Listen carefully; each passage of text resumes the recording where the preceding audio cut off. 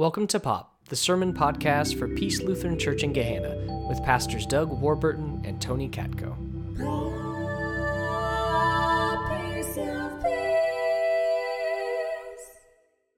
So our oldest started kindergarten this year, which means the whole summer he was talking about how excited he was to go to kindergarten. Now we tried to set up realistic expectations like, listen, buddy, this is different than 3 days, half-day preschool. These are long days. There's more rules, right? It's going to be different. And he's like, yeah, whatever. He'll be fine. And so he was literally skipping as we were going along, walking on the first day of school. And the first few days were fine, right? He was excited, still tired, but excited. And then a few days in, we wake up in the morning and he goes, I'm not going to school today. We're like, sorry, buddy, you got to go. Like, it's the law and stuff. No, I'm not going to school today. Like, guess what? For the next 12 years at least, you have to do this. Like, every day. Sorry, dude. It was not like, he wasn't signing up for that exactly. So I asked someone the day after that morning, when does that whole fight stop in the morning? And she said, when my daughter graduated, it stopped. So there's some hope a few decades from now, right? And I get it, right? We all get it.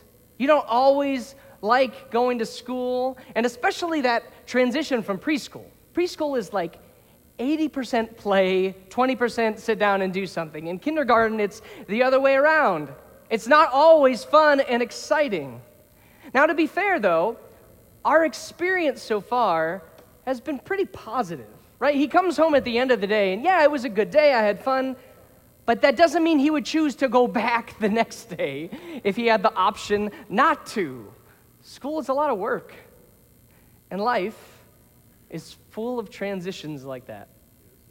It's not just with school, is it? No, there are transitions like that with work and different jobs, with moving and relationships, transitions like that when you retire, transitions that come with aging, and all of these transitions, even if you're really looking forward to them, there are parts of each stage of life that are really hard. And so, yes, I believe that life is good, but it's not always easy. So we wanted to spend a few weeks in this time of transition for many of us in fall to look at some times in the Bible where God helps guide people going through times of transition. And so the transition today that we're looking at is the people of Israel going back into this promised land. Now, over and over again, as they're told about this land they're going into, they're told it's a good land, it's a land that's flowing with milk and honey. But what exactly does that mean?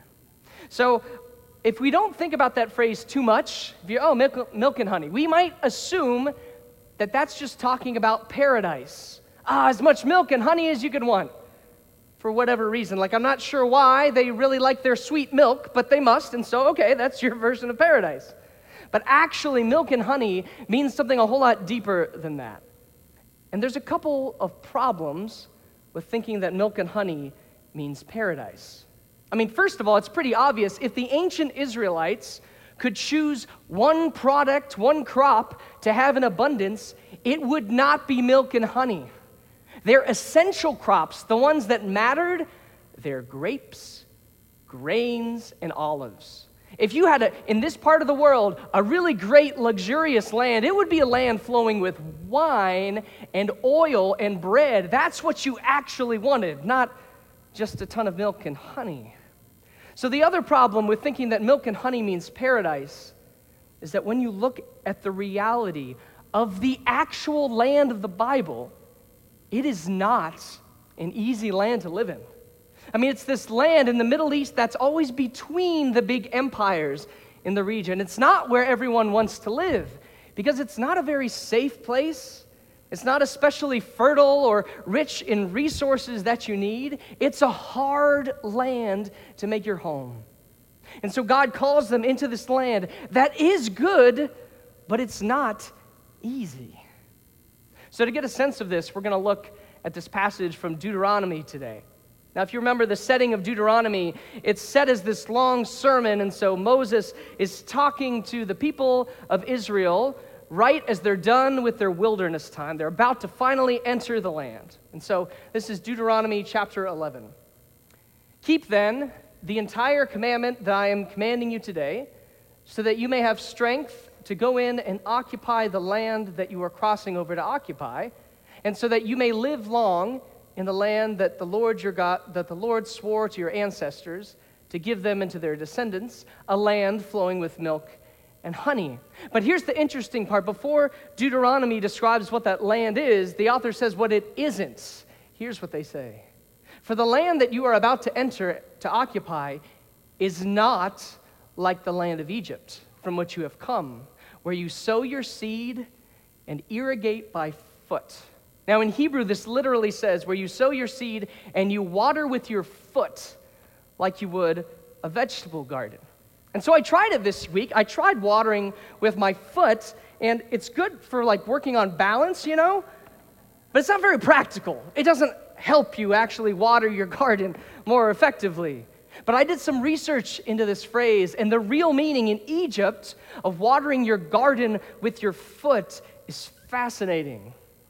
Now, the land of Egypt was a very desirable land in that region because of the Nile River. Now, we know the Nile River, it's huge, right? Longest river in the world, but it's also very wide, which in the ancient world, it meant it's this source of always flowing, always clean, usable water for them. And this river floods every year without fail. Now, why that's important, it really matters, is because when the river floods, it deposits all of these minerals on the banks. And so the banks of the Nile are naturally fertilized every year. It's a great place for growing crops. And because of this annual flood and how flat the land is around this river, the Egyptians were able, in a desert, to dig all these canals and trenches where all the water would flow from the river to water your crops. So this is a picture of an Egyptian crop field today using the same method. And you can see the pipes there, but you can imagine how this method would work without them. And if you wanted to water your crops and you had these channels set up, you could do it without any tools. So here's the cool part. Just imagine this. You have that channel of water. It's perpendicular to all your rows of crops. You just walk up to one of the rows and smooth out that mound of mud by the trench with your foot. And then the water could flow down that row. And when you're done, you just build that mound back up with your foot again, and then you walk to the next row and do the same thing. They could literally, in Egypt, water their crops just by using their feet. It was incredible. What an incredible luxury in any part of the world, but especially in a dry desert land like Egypt. So think of the stories from the book of Genesis. There are several times where there is a drought and there's a famine, and you know what everyone in the chosen land has to do? They have to go down to the land of Egypt to get some food, because Egypt is a great land. That's a land that could continue to provide for you even in times of drought. So now, picture hearing this message from Deuteronomy. You're gathered in this crowd, you're about to enter this promised land, and you're told, this is a good land for you, and it is not like the land of Egypt, where watering your crops was as easy as moving some mud with your feet. It is not like that at all. I mean, could you imagine the collective groan? Really? I mean, we weren't a big fans of the slave drivers in Egypt, but if you take them away, we would love a land like that. The land of Egypt, that's a place where you can be comfortable and wealthy, where you can build some power. Who doesn't want that? Of course, when you think about their experience in Egypt, it's also the kind of place that breeds oppression and slavery. Those good, rich conditions are also the kind of place that breeds abuse of that wealth and power. And so God tells them, no, that's not the kind of future I have in mind for you.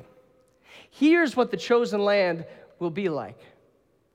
But the land that you are crossing over to occupy is a land of hills and valleys watered by rain from the sky. Now you can see this is a topographical map, right? You can see that it is just all these small mountain range, the hills and valleys.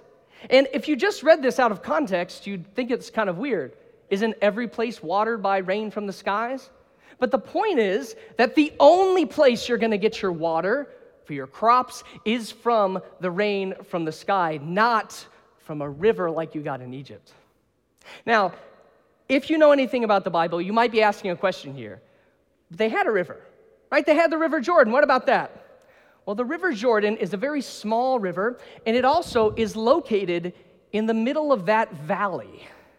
And so it goes from the Sea of Galilee up in the north to the Dead Sea down in the south. And since water doesn't run uphill, there's no way for them to get that water from the river over the hills to where the people actually were. And so, yeah, they had a little river, but it wasn't useful. It didn't help them. They only got their water from the rain from the sky. This kind of land is a place where you have to trust in the rain. During the rainy seasons, that God will provide enough water for you, for your crops and your cisterns during the year. It's a hard land to live on, but there is enough for them. And that leads us to the milk and honey. So to understand this, we have to ask, well, where does milk come from? Cows is what most of us would say. But there weren't too many cows in this area. Cows take a whole lot of resources to raise. The shepherds, they had sheep and goats. So they had, from those sheep and goats, they could get milk. But it wasn't the main product they wanted, right? The main product that they raised their herds for was for their wool and for their hair. And occasionally their meat, but mostly their wool and their hair. Milk is just a byproduct that you also get as a shepherd.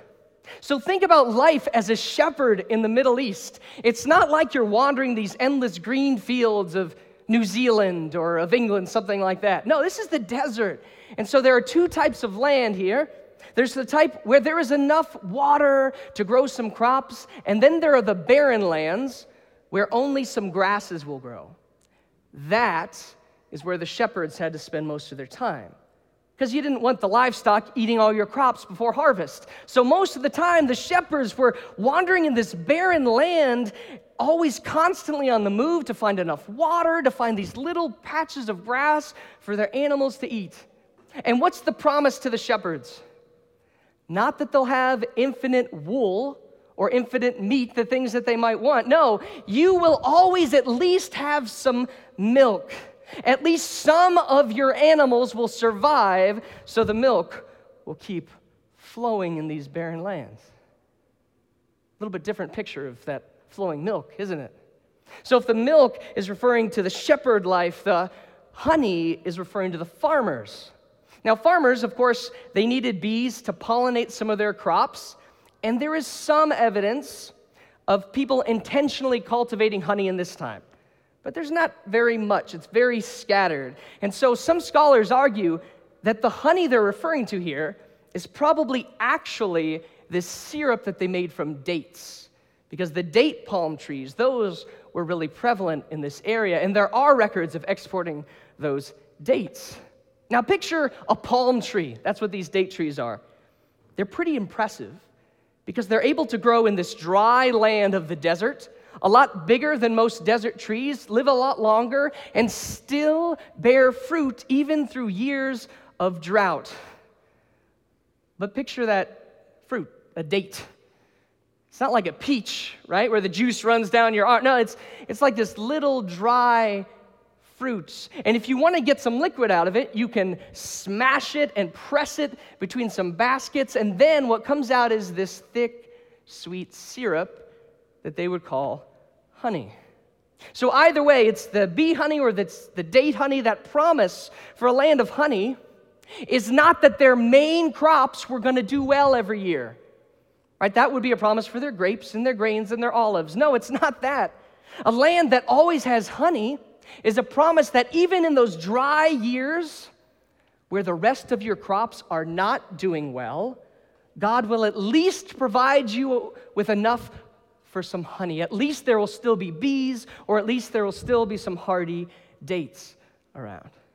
So the milk and the honey, they refer to the lifestyle in this land of a shepherd and a farmer. And what can we learn from those two lifestyles? Well, the shepherd lives in the barren lands, right? And it's a tough life. But when God shows up in those barren lands, you can't deny it. It's impossible to miss because you know that you couldn't have made it on your own. Sometimes it's easier to trust in God's provision in those barren times when you know you really need it and you couldn't have done it yourself.